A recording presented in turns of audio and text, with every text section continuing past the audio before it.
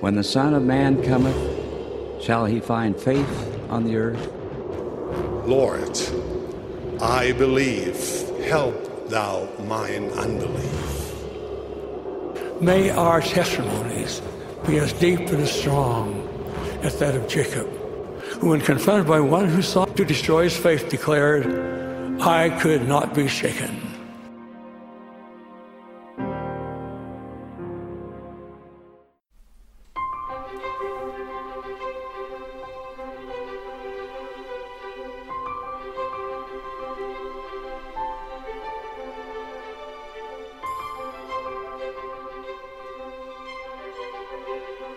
Hello, my friends. Welcome back to Unshaken. I'm Jared Halverson, and I'm thrilled to have you back for some more time in the Book of Mormon. This week, we're going to be studying Ether, chapter 6 through 11. And if you've ever sat down and plowed through 1st and 2nd Kings and or 1st and 2nd Chronicles, you're going to kind of have a sense of some of the material we're going to be plowing through today. What you see in those Old Testament books is king after king, often switching back and forth between a king of Judah and a king of Israel. Some good, most bad, but massive amounts of history, with insights being brought out by various kings to see what we should or shouldn't do, whether we should follow their example or not. We'll see the same kinds of things today as we go through a massive amount of Jaredite history. Father to son, sometimes brother and nephew and so on, but lots and lots of kings, some good, some bad, with lessons to learn from many of them. And don't worry, there's no quiz at the end of today's session where you have to match the name of a Jaredite king with the events that took place in his reign. I don't think there's angels passing out scantrons and number 2 pencils on Judgment Day to see if we can regurgitate scriptural trivia. What's most important is that we learn some lessons on how to live our lives, the kinds of sins that must be avoided, and the kinds of solutions that the Lord offers to help us navigate that territory. But before we get into it, I want to tell you a little something about the Great Smoky Mountains National Park. Now, I grew up in California, and so I'll always be partial to parks like Yosemite or Kings Canyon, Sequoia, the Redwoods. And now that I live in Utah, I've fallen in love with places like Arches and Zion National Park. But when we lived in Tennessee, and I found out that the Great Smoky Mountains National Park was the most visited national park in the United States, I thought, I got to check that place out. So my wife and I gathered up the kids and we made a trip to East Tennessee to see the Smoky Mountains. They are breathtaking. Well worth the trip. But the irony of that trip is that we learned a kind of parable along the way. Because just outside Smoky Mountains National Park, almost kind of this gateway community as you enter the park, is a place called Gatlinburg, Tennessee. Really cool place. It's kind of a resort town. The only ski resort in Tennessee is there. There's shopping, kind of upscale restaurants and things, art galleries. Feels a little like Park City, if you're more familiar with Utah. So there's the first thing to keep in mind for this parable. The destination that people are coming from all over the country to see is the Great Smoky Mountains. But just outside is a resort town called Gatlinburg. Well, just outside Gatlinburg is another town. Calling it a resort town would be speaking too highly of it. It's called Pigeon Forge.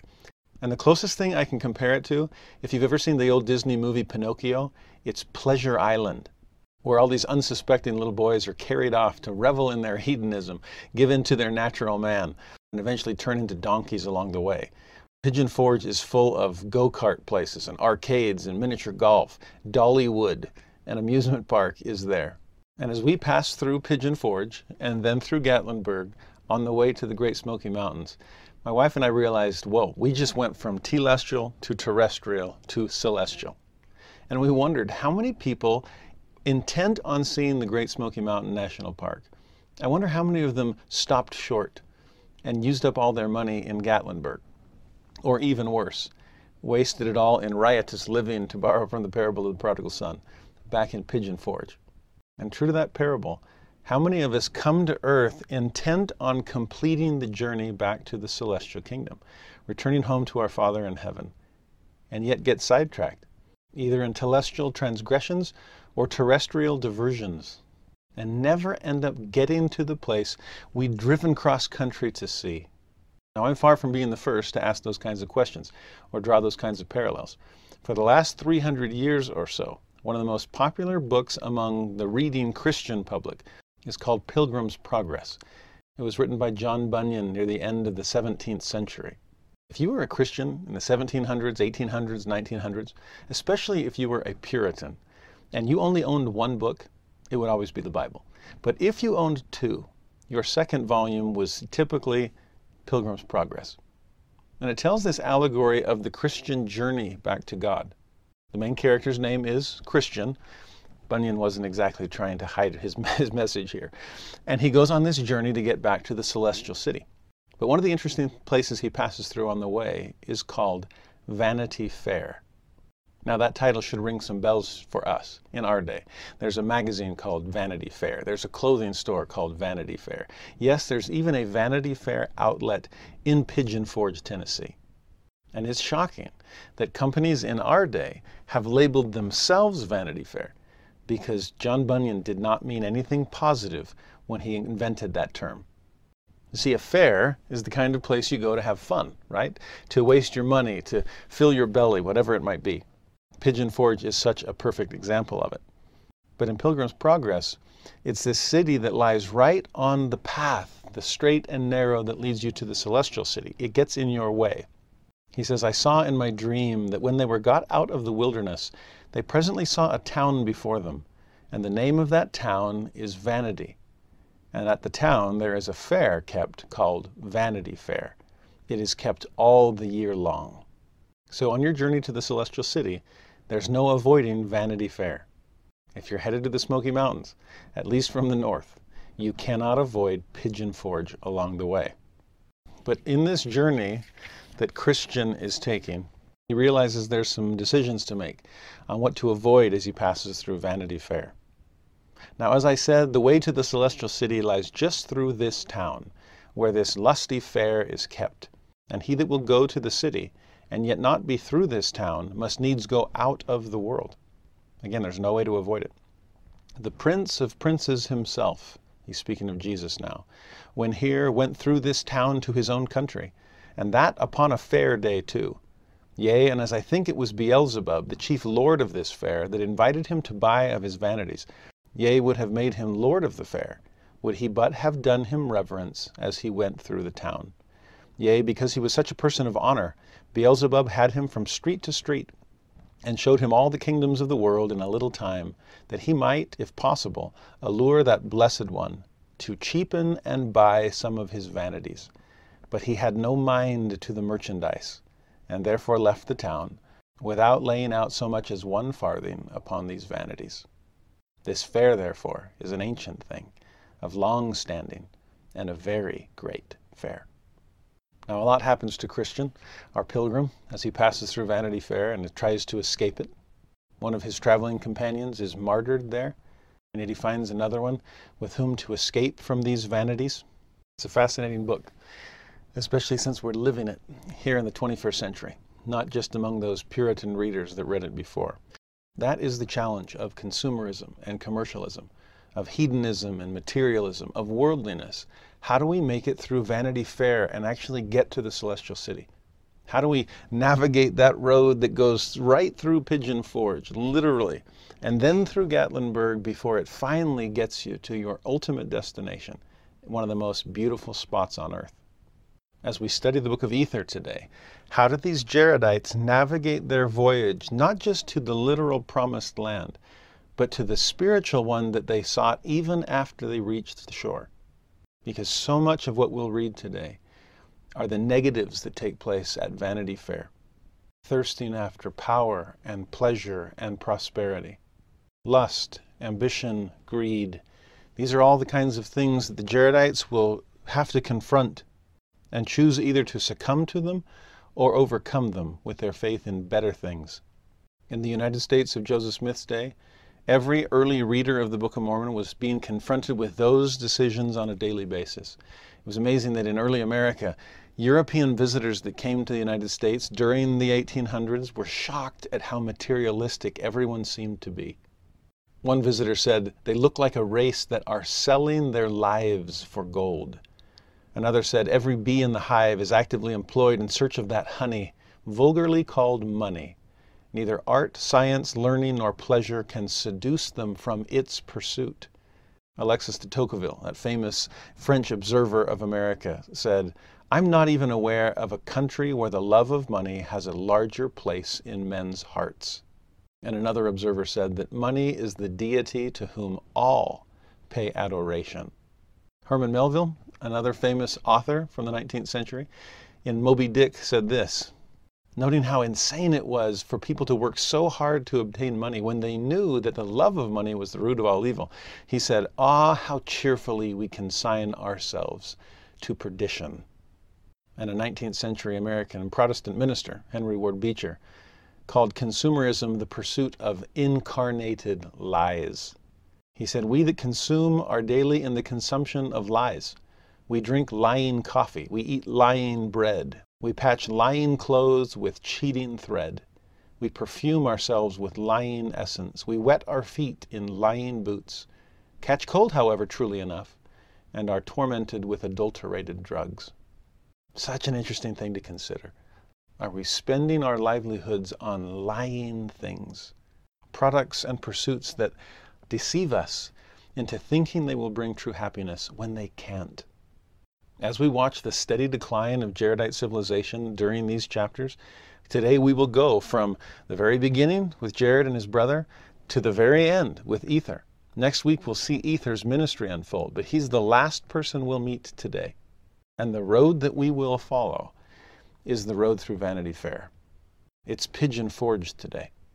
And people falling into revolt and rebellion, to secret combinations, which will occupy a lot of our attention today, all in pursuit of the same three great temptations that Jesus himself completely ignored in the wilderness as he walked the straight and narrow path through Vanity Fair with blinders on, ignoring the lusts of the flesh, those physical appetites that are satisfied, or so we think, with the sins and sensuality that the adversary bombards us with everywhere we look.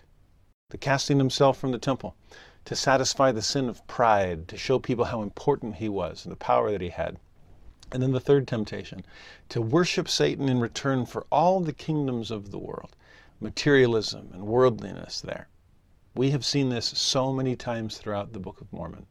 The great and spacious building, the great and abominable church, the wicked Nephites of Jacob's day, King Noah and his people, the people of Ammonihah, the downfall of Nephite civilization in 4th Nephi and Mormon, as we saw in the previous few weeks. And we will see them over and over again today in what we study in the Book of Ether. So keep your eye out for it. The Jaredite civilization never makes it to the celestial city. They get caught up in Vanity Fair along the way. But chapter 6 begins with a literal voyage toward the promised land. If you remember last week, chapter 4 and chapter 5 were an interruption of the narrative so that Moroni could talk about the record of the brother of Jared that would eventually come forth, and then give some items of instruction to Joseph Smith and the 3 witnesses of the record that he was producing. If you were to remove 4 and 5 and just read straight from Ether 3 to Ether 6, the story would just progress without a blip. Moroni gives us that sense as he begins. Chapter 6, verse 1. Now I, Moroni, proceed to give the record of Jared and his brother. So we're back where we left off. For it came to pass, after the Lord had prepared the stones which the brother of Jared had carried up into the mount, the brother of Jared came down out of the mount, and he did put forth the stones into the vessels which were prepared, one in each end thereof, and behold, they did give light unto the vessels. To me, it's interesting the word that was used there in verse 2. The Lord prepared the stones. He prepared them. What exactly does that mean? Preparation seems to suggest something happening before the actual event. Were they shining when the brother Jared brought them down the mountain? Honestly, I don't know. In fact, we completely lose sight of the stones the moment we see the finger part the veil back in chapter 3.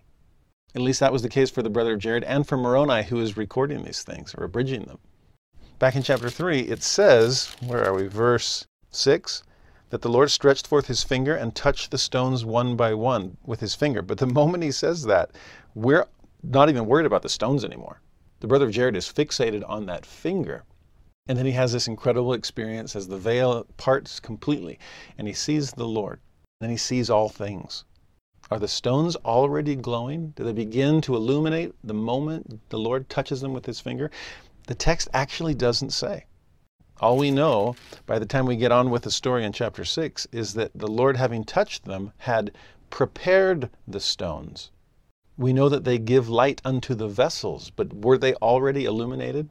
on the trip down the mountain? No clue. Or was this a matter of faith for the brother of Jared to continue exercising? Do we sometimes falter in our faith between promise and fulfillment? Or do we trust the Lord's promises? He touched them. I'm sure they will shine when they need to. And so they did. In verse 3, the Lord caused stones to shine in darkness, to give light unto men, women, and children, that they might not cross the great waters in darkness. Now these stones are literal in this story, but they could represent so many different things. Like I talked about last week, about this first family home evening lesson my wife and I had. As we are trying to create a home that was tight like unto a dish, that could keep the worldly sin and influence out of it, we began to see ourselves as these stones. Mere rocks, that's all we felt like, especially once the children began to join the family. Do we have any idea what we're doing? We didn't feel like we did. But knowing that if the Lord could touch us with His Spirit, could point with His finger the direction that we should go, then the two of us, a couple of rocks with no experience in this all-important task, could still shine. I love that 2 stones were placed within each vessel, one at each end, to provide light to all that were inside. Now, as we make our mortal voyage towards the celestial promised land, not every barge has 2 shining stones within them. World War II destroyed my grandpa, and when he came home, he thought it would be better for the family to just leave them. And he divorced my grandma and left her to raise my mom and my aunt and my uncle by herself. That barge, which they did everything they could to keep tight like unto a dish, only had 1 stone inside, but it was a brilliant one, enough to light the way for that sweet family along their journey. So whether your barge has 1 stone or 2, they can shine if we allow the Lord to touch them, to touch us, and give us His light. Now, if we allow these stones to stand as a metaphor, parents is only one possible interpretation. There are so many things that are mere rocks, but the moment the Lord touches them, they can give us sight. And in fact, considering this is a miracle from start to finish, the rocks themselves weren't even necessary. If the Lord can miraculously make stones shine, couldn't He just make the wood inside brilliant? Couldn't He devise some other way so that the barges could be illuminated from within? Why do we need rocks to begin with? Remember, it was the brother of Jared's idea. And in some ways, this was the best I can come up with. I can't imagine light being able to come in any other way. So would you touch these stones? We know that you can make them shine. It's amazing how often the Lord is willing to give us training wheels, for lack of a better word, to help us focus our faith in something tangible when we can't see Him. The 10 Commandments, the law of God, were stones that God touched with His finger. And the light of justice, of truth, of righteousness shone through them to the people of Israel. So mere tablets of stone if you're Moses, mere plates of metal if you're Nephi, mere clay and spittle if you're the blind man and Jesus anoints your eyes and tells you to wash in the pool of Siloam. He didn't need to do any of that. But for the blind man's sake, wanting him to sense, to feel that something was happening to him, I've often asked my students, which of those elements actually gave sight to the blind? Was it the clay? Was it the spit? Was it the water from Siloam? Correct answer, none of the above. It was the power of God. But thankfully, recognizing our weakness, the Lord often gives us something physical, something tangible to help us focus our faith. The staff of Moses, the Liahona, the brazen serpent, the seer stone that Joseph used to translate the Book of Mormon, consecrated oil that we use in priesthood blessings, bread and water in the sacrament, the temple garment, even more worldly things like a wedding ring or a tassel and mortarboard on graduation. We have these rites of passage. We have these tangible objects that help us recognize that something is happening or has happened to us. An outer object that marks an inner reality. If they are mere training wheels, I am grateful the Lord puts them on my bike, because I'm not very good at balance yet. Call them crutches to faith? Fine. There are times my faith needs those kinds of crutches. Scoff at seer stones if you choose. but I am grateful that the Lord touches stones to allow us to see things we otherwise wouldn't. And sometimes the rock he chooses to illuminate is you or me. Those kinds of blessings are intended for everyone. As he says in the middle of verse 3, they gave light to men, to women, to children, because everyone could benefit. And as he says at the end of the verse, how did they benefit? They did not cross the great waters in darkness. Now they could have. The brother of Jared admitted earlier that he was willing to submit to that reality if it was the will of God, but he hoped that it wasn't. And the merciful Lord blessed him beyond the bare minimum. You will have light along the way. That light will give you confidence. It will reassure you. It will protect you and increase your safety. It will allow you to more fully connect with one another within the darkness of the deep. There's actually a beautiful phrase in Ezra chapter 9, verse 8, where he prays in gratitude, "Now for a little space, grace hath been showed from the Lord our God, to leave us a remnant to escape, to give us a nail in his holy place, that our God may lighten our eyes and give us a little reviving in our bondage." You sense that's all that Ezra is asking for, but so grateful that the Lord would give it in his generosity.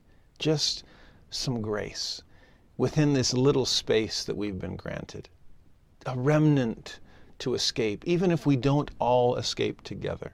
Just a nail, just something to hang our hopes on in that holy place. A blessing that God would lighten their eyes and give them a little reviving in their bondage. You want to talk about feeling trapped, claustrophobic in this submarine vessel that they'd made. There is something alarming about being in pitch black, even when you know you're totally safe. There's just some reviving in our bondage. There's some reassurance in our claustrophobia. There's light for our eyes. And that light God provides us miraculously. Now in verse 4, they did all they could on their end. They prepared all manner of food that they might subsist upon the water for themselves as well as for their livestock. And then at the end of verse 4, and they set forth into the sea, commending themselves unto the Lord their God. I love how that verse begins and ends. They need to come together. Some of us are really good at doing the first and not very good at doing the last. We think it's all on us. We work as if we were atheists. We prepare every needful thing. We take the responsibility and make sure that we've covered everything, but never get around to commending ourselves unto the Lord. We never ask for his help. And sometimes, even after all that homework, we never actually launch forth into the sea. Because how confident can I really be in my man-made efforts? Others of us only want to do the end of the verse and don't want to do the beginning. We trust in God, so we commend ourselves unto him, but we haven't really made sure that the barges are seaworthy to start. Remember how the Lord chastised Oliver Cowdery. You took no thought save it was to ask me? Come on, Oliver. You've got some homework to do. You study it out in your mind. You prepare all manner of food. We need to strike that balance, to work like atheists and to pray like saints, to pay the price of preparation, but also to commend ourselves unto the Lord, recognizing that no amount of homework that we could do on our own will be sufficient. There will always be a leap of faith as we launch out into the water. But that faith can be fortified by the works that we accomplish in advance. Now in verse 5, now that they're in the water, the Lord God caused that there should be a furious wind blow upon the face of the waters. Now we should have seen that coming, right? We saw that at the end of chapter 2. The winds have gone forth out of my mouth. The rains and the floods have I sent forth. And those winds were furious. This was no easy trip. Yet notice this detail about the wind. It blew towards the promised land. And that always seems to be the case with the kind of redemptive turbulence, as Elder Maxwell called it, that the Lord often sends into our lives. In fact, that's one of the ways you can tell that that turbulence is meant to be redemptive, that the trials came from the Lord instead of just self-inflicted wounds, because they move us forward along the path. We talked about that last week, that we come to know God in our extremities. They certainly would. They would have to know that it was by the Lord that they were led. He was preparing them against these things. The wind was furious, but it was moving them in the right direction. The early saints faced all kinds of wind, but the wind blew them forward, not back. Adversity helps us achieve some of those purposes of mortality. I've often joked with my students that it would be really hard to become a bodybuilder if you lived in outer space. There's no gravity. There's no weight to push against you that allows you to push against it. And some of that resistance that life provides is exactly what we need to build faith, the muscle that is required of us here. That actually helps explain an interesting statement that President Boyd K. Packer once made, that there is more equality in our trials than we realize, and that sometimes the hardest trial is the apparent absence of any. Wait. The hardest trial is the absence of trial? Well, sign me up for that difficulty. But think about it.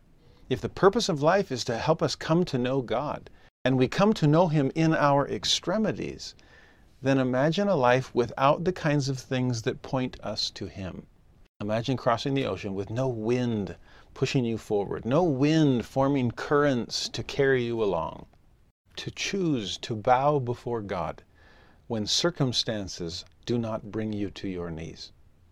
With an eternal perspective, I hope we can express gratitude for the howling and furious winds, recognizing that they are blowing us towards the promised land, not away from it. Verse 5 ends by admitting that they were tossed upon the waves of the sea before the wind. And 6, it seems like it gets even worse. They were many times buried in the depths of the sea because of the mountain waves which broke upon them, and also the great and terrible tempests which were caused by the fierceness of the wind. Yet more redemptive turbulence. Now they'd been warned of that as well. That's why no windows. That's why tight like unto a dish, both on bottom and on top. But what amazes me here is that what seems like the greatest difficulty, being buried in the depths of the sea, was actually a beautiful blessing in disguise. Growing up in Southern California, I loved going to the beach. And raising my own children landlocked, it's always been fun to take them to the ocean and watch them try to grapple with the waves. It can be a scary thing when you're a little kid and you see a mountain wave about to crash upon you, until someone tells you the secret that never would have crossed my mind otherwise. That the answer is not to get above and over that wave. It's to dive beneath it. It's an incredible thing to feel the surf crash above you as you are underneath, safely out of reach of those waves. Once my children began to understand that and to dive under the wave and come up on the other side behind it, once they understood that principle, they were never so scared of the waves. The Lord has so many ways to help us navigate stormy seas. There are times that He's on the boat with us and simply commands, "Peace, be still." There are other times He helps us walk upon the waters. And there are others where He is willing to descend below all things with us, allowing the mountain waves to crash overhead where we are safely beneath them. In verse 7, they are reassured that when they were buried in the deep, there was no water that could hurt them, their vessels being tight like unto a dish, and also they were tight like unto the ark of Noah. We talked about that last week too. Pitched within and without with pitch, or to use the Hebrew more literally, covered within and without with a covering, atoned for. No one can keep the water out of our lives like Jesus can. Therefore, when they were encompassed about by many waters, what did they do? They cried unto the Lord, and He did bring them forth again upon the top of the waters. He's down there with you, descending below all things. Of course, He can lift you up above them. That's what a condescending Christ does. That's the meaning of Jared, to go down. And in verse 8, we see it again. It came to pass that the wind did never cease to blow, but it always blew towards the promised land. No wonder in verse 9 they sing praises unto the Lord. Yea, the brother of Jared did sing praises unto the Lord, and he did thank and praise the Lord all the day long At times when the hole could be open and the light of the stones was not quite so necessary, and when the night came and those miraculous stones were the only source of illumination they had. Either way, they did not cease to praise the Lord. I need thee every hour, in joy and pain, in daytime and in dark, above the water, beneath the water, everything in between. And in all those hours that I need him, he is there. No wonder we never cease to praise him. At least we shouldn't. Compare this to Laman and Lemuel on their cross-ocean voyage. They were really well behaved for the first little while. I would be too if I was scared to death standing on a ship that my little brother had made with his own hands. Nephi the landlubber, growing up in landlocked Jerusalem. I'm really getting on board this thing? Oh boy. Even if I'm Laman, I'm praying like I've never prayed before. But once the journey keeps going long enough and it seems to be smooth sailing, and that's all it was sailing. I'm never underwater in Nephi's boat. No wonder they got to a point where they were singing, but not singing praises. And life above deck got a little more riotous than reverent. The story is very different for these that were within their barges, often buried in the depths of the sea. Verse 10, thus they were driven forth, and no monster of the sea could break them, neither whale that could mar them. Of course the whales didn't mar them. They were one of them for all intents and purposes. Remember, that's what the Lord said back in the earlier chapter? You'll be like a whale in the midst of the sea. I even wondered, in spite of the fact these barges were described as light and small, they must have been fairly large to be able to fit these families and their livestock, their provisions, all that they had used to prepare. I just wonder if these comparisons to whales is more parallel than we realize. Down in the depths, come back up for air. Similar size, perhaps. No wonder the whales could not mar them. They were just as big. If I'm a whale, I don't want to mess with that. And I wonder, do we realize that we are bigger than our problems? Do we realize that as long as the Lord is on board the boat with us, then no monster of the sea can break us, no whale can mar us? With the grace of God, we are bigger than we realize. We're bigger than our problems, bigger than our challenges. We can outlive and outlast them. We can face them with faith. More than survive, we can endure it well and be exalted on high. It's exactly what this group is doing in these vessels. And for 344 days, it says in verse 11, they were driven forth until they reached the promised land.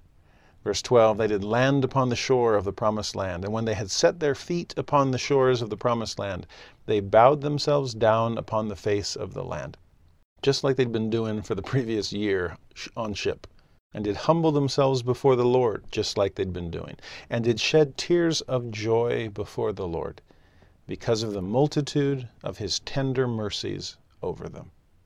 I testify we will feel that way someday, when we arrive, when we reach the shores of that promised land. Tears of joy, songs of praise, bent knees, humbled hearts, a complete recognition of the multitude of tender mercies that have brought us through. They had light within their vessels, but had no real concept of everything that lay outside them. I don't think we have a clue regarding everything the Lord has saved us from, prepared us against, carried us through. Someday we will emerge from our claustrophobic perspective on things, and we will be flooded with the light of realization of just how tender the Lord's mercies have been. And if we will shed tears of joy then, perhaps we can spare a few in advance, recognizing the Lord's hand in our lives. As we'll see in the rest of today's chapters, every time that their descendants reflected back on this event, it helped ground them again in the gospel. The more they remembered, the more they repented.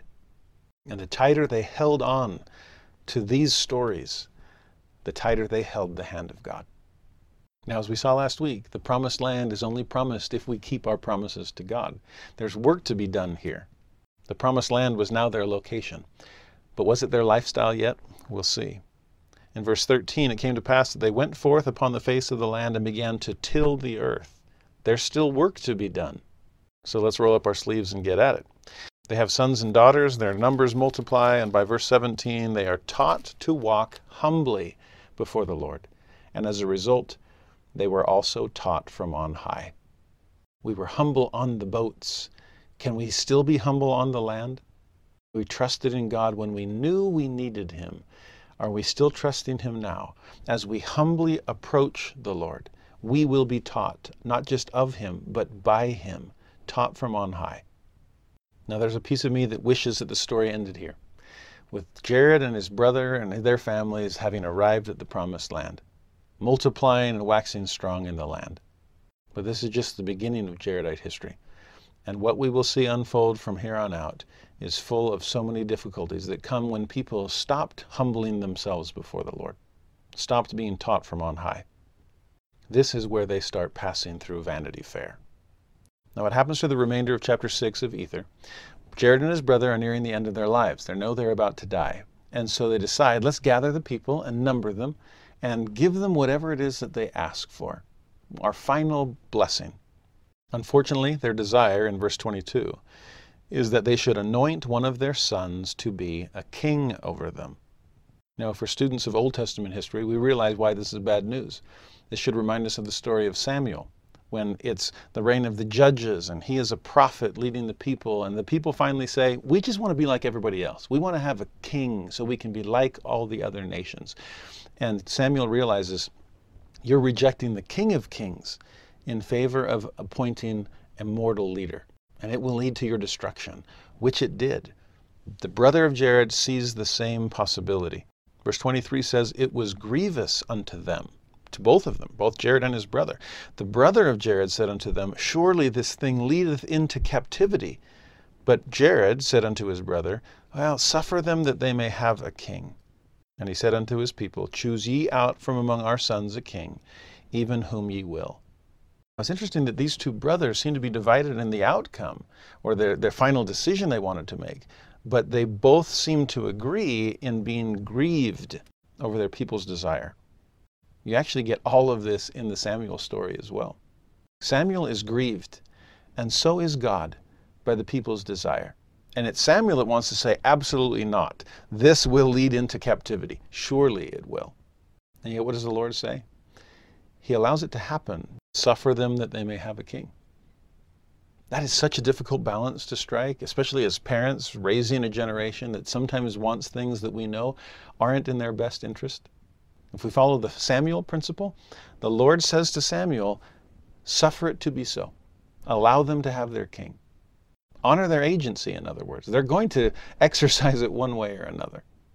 But then he adds this interesting phrase in 1 Samuel chapter 8, verse 9. Now therefore hearken unto their voice, that's the honor the agency part, howbeit yet. So before you do that, you got to do these two things first. Howbeit yet, first, protest solemnly unto them. In other words, let them know how you feel. And that's exactly what the brother of Jared does. I do not think this is a good idea. He protests solemnly. But then the second thing that the Lord tells Samuel, and show them the manner of the king that shall reign over them. Help them see the future of this decision. What is the consequence of their choice? And that also is exactly what the brother of Jared does. Surely this thing leadeth into captivity. That's the manner of the king that you will have.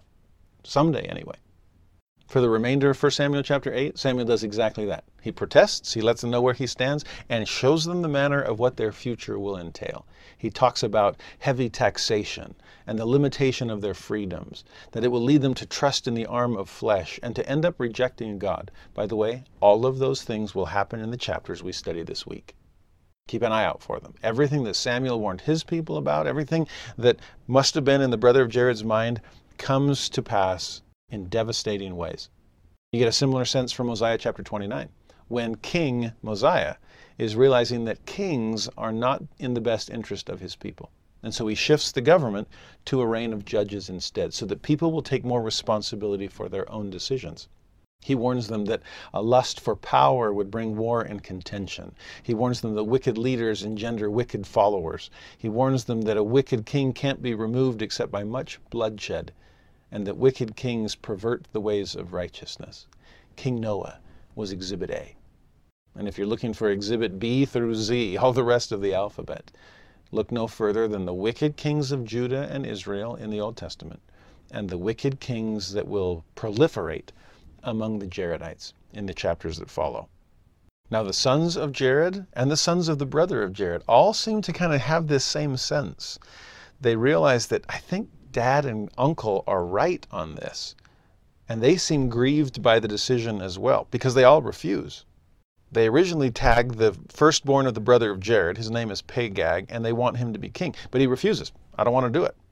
I trust my father on this one.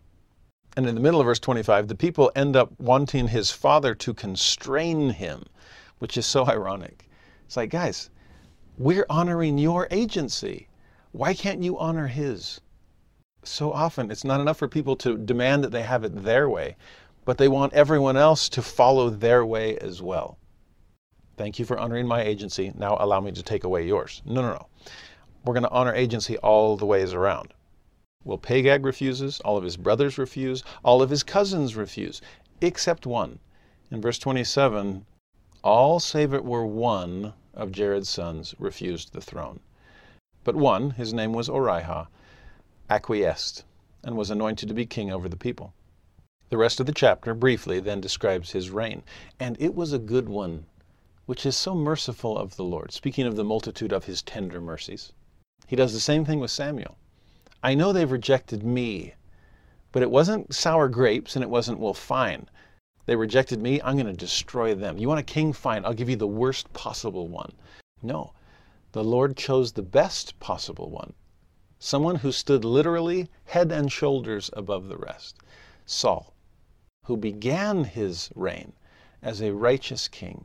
He just didn't end it that way. This was no, I told you so, neener on the part of God. This was, okay, if that's your will, then I'll do everything within my power to soften the potential negatives.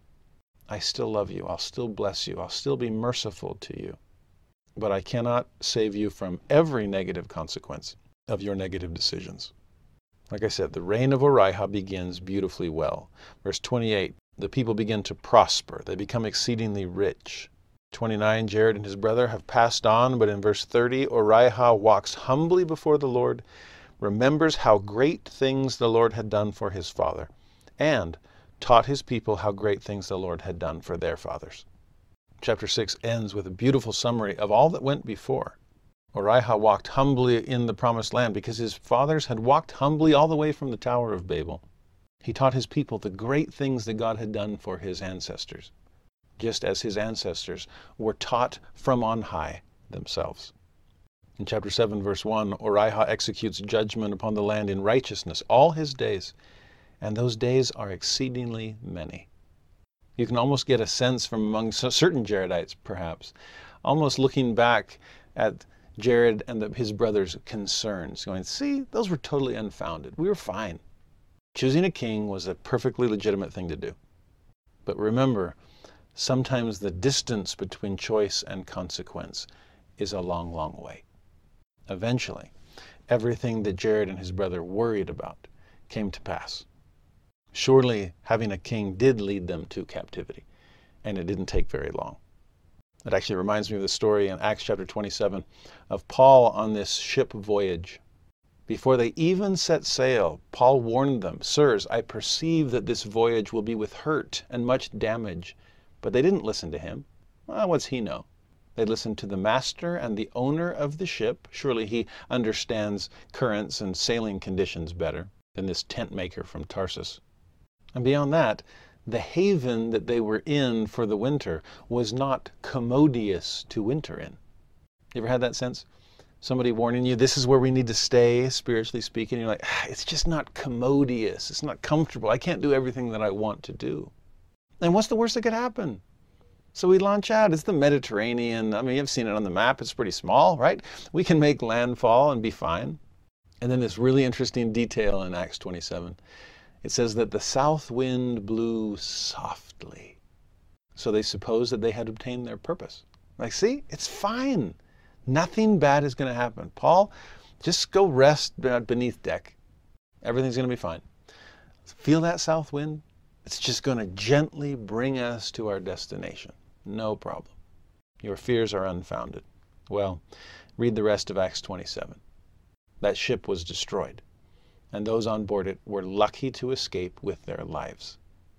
It was all Paul could do not to say, I told you so. In fact, he did kind of say, I told you so, because he had. So had the brother of Jared. Just give it time. Recognize that God does vindicate the prophets, and that we do eventually pay the piper, no matter how softly the south wind happens to be blowing. Heading down a wrong direction may seem totally fine at the start. It just doesn't end well, and it certainly doesn't for the Jaredites. Now, for much of this, I want to simply summarize things, and then we can pinpoint principles once we find them in the various verses. You go from Arihah to his son Kib to his grandson Korihor.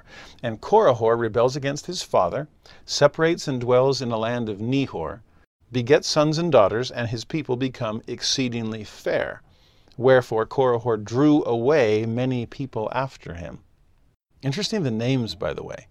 Korihor and Nehor, we should recognize those from earlier in the Book of Mormon, which is later in history than this. I don't know if those names were intentionally echoed later in history, but to see Korihor as someone who rebels, and Nehor as a place where they go to be away from the people of God. Sound like Korihor the Antichrist? Sound like the order of Nehors that pops up at the beginning of Alma? Perhaps they were taking those names advisedly, since both of those characters do show up after King Mosiah has translated the records of the Jaredites. I don't know, just a thought. But one principle that I think does apply regardless is this idea of a group becoming exceedingly fair, almost Vanity Fair, to the point that people are drawn away to follow them. We'll see that several times in this material. Are we caught up in those outward kinds of things? Fame or fortune or fun, beauty, whatever it might be, just that charisma in a worldly way, drawing us away from the things of God? By verse 5, he'd gathered together an army. He came up to the land where the king dwelt and took him captive. Yes, this is his father. Thus it brought to pass the saying of the brother of Jared, that they would be brought into captivity. This didn't even last 3 generations. The brother of Jared would have to say his I told you so from the grave. Now verse 6 gives us, I think, a piece of literary foreshadowing which is interesting. Verse 6, now the land of Moron, where the king dwelt, was near the land which is called Desolation by the Nephites. Now remember, the Nephites called it Desolation because it bore the marks of a civilization that had been completely destroyed. This very first rebellion took them in the direction of desolation. It pointed them towards that eventual demise. And that's what always happens when we leave the straight and narrow path. This is so early on in history. And we'll see by the end of this chapter that it gets resolved. It's okay, it's fine. But those first missteps so often get us closer to desolation than we realize. We're nearer our own destruction than we think. We've got to return, repent, to get back to the straight and narrow path. Now in verse 7 through 9, that rebel, Korihor, he's attacked and defeated by his own brother, Shul, another one of Arihah's grandsons, who then restores the kingdom to his father, Kib. Again, don't worry about the names. There's no quiz at the end. But even in this brief passage, you see a son against a father, a brother against a brother. We're starting to see conflict within immediate families. But when all is said and done, it's resolved. It comes back together. Verse 10, the father rewards the righteous son. Shul is given the kingdom. He begins to reign in the stead of his father. And good news, verse 11, it came to pass that he did execute judgment in righteousness. And prosperity results. His kingdom spreads upon all the face of the land. The people become exceedingly numerous. And best of all, verse 13, Korihor, this rebel brother, repents of the many evils which he had done, and is even granted some degree of power in the kingdom of his brother Shul. Sounds a lot like the prodigal son, and in this case, the brother isn't outside whining and withholding the ring and the robe and the fatted calf, but rather, no, come back in. He that was dead is alive again. Happy ending. Unfortunately, it's not the ending. And so in this next chunk of verses, 14 through 17, Korihor's son Noah rebels against his uncle, Shul, and against his own father, Korihor. You wonder where he learned that trick. In a way, this was like father, like son, unfortunately. He takes his own uncle captive here. And by verse 18, he plans to put his uncle to death. But his cousins, Shul's sons, end up killing him and freeing their father. So now we've gone from a father who rebels and repents to a son who rebels and doesn't repent. Instead, he plots murder and eventually is murdered himself.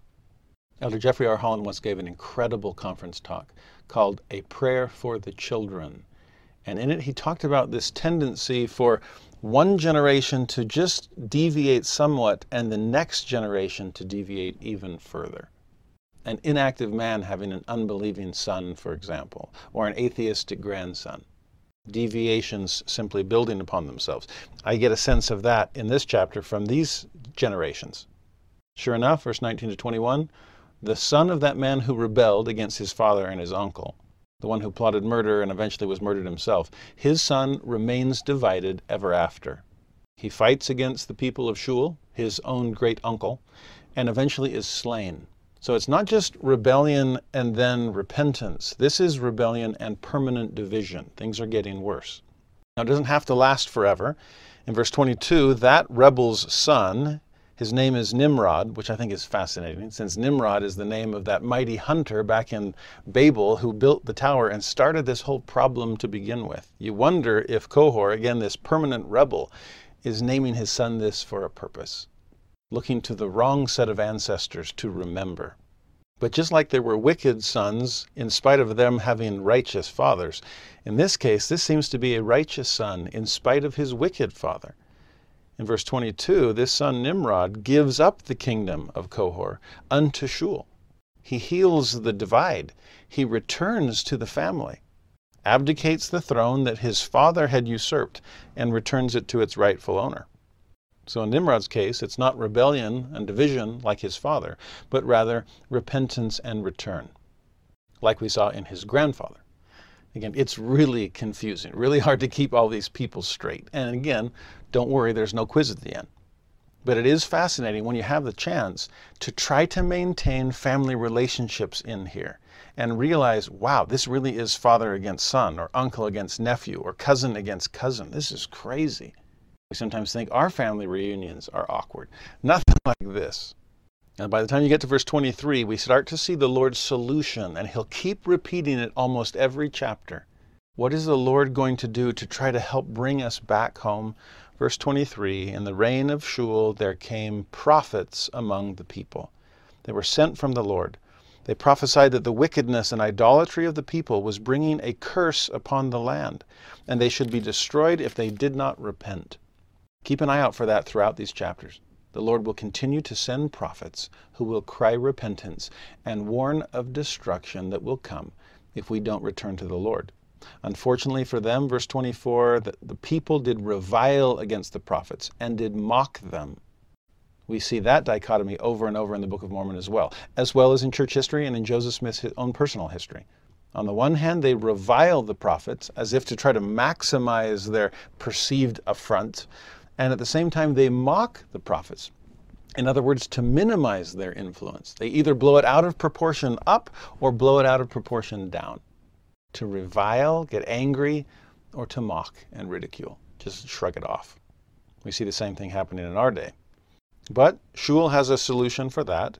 He executes judgment against all those who revile against the prophets, and then in 25, establishes a law throughout all the land that gives power unto the prophets to go whithersoever they would. He's basically establishing religious freedom in the face of persecution. And by this cause the people were brought unto repentance, because prophets were allowed to share their message. Remember the odd beginning to the 11th article of faith. Religious freedom isn't just something we believe in, like the other 12 articles of faith. Religious freedom is something that we actively claim. And in this case, Shul is claiming that for the people of God. There will be no obstruction to the Word of God.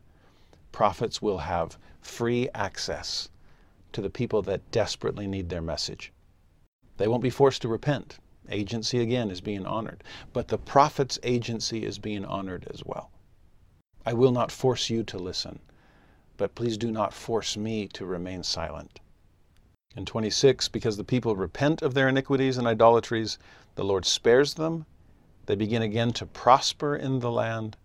And in verse 27, Ether 7 ends the same way Ether 6 did, with remembering. He remembered the great things that the Lord had done for his fathers, and bringing them across the great deep into the promised land. That's why he executed judgment in righteousness all his days. You get a sense of how we overcome evil? We repent, we return, we remember. Now, unfortunately, not everyone does. And those that would rather reject than repent, those that would rather forget than remember, things only tend to get worse. Chapter 7, we started to see conflict within family. We started to see a loss of love and loyalty among family members. Chapter 8 is where we see the rise of secret combinations. Here we reach downtown Vanity Fair, where people are being pulled in all kinds of directions towards pride, towards lust, towards greed, ambition, to seek power and get gain. That's what these secret combinations are all about. And that's what chapter 8 is all about.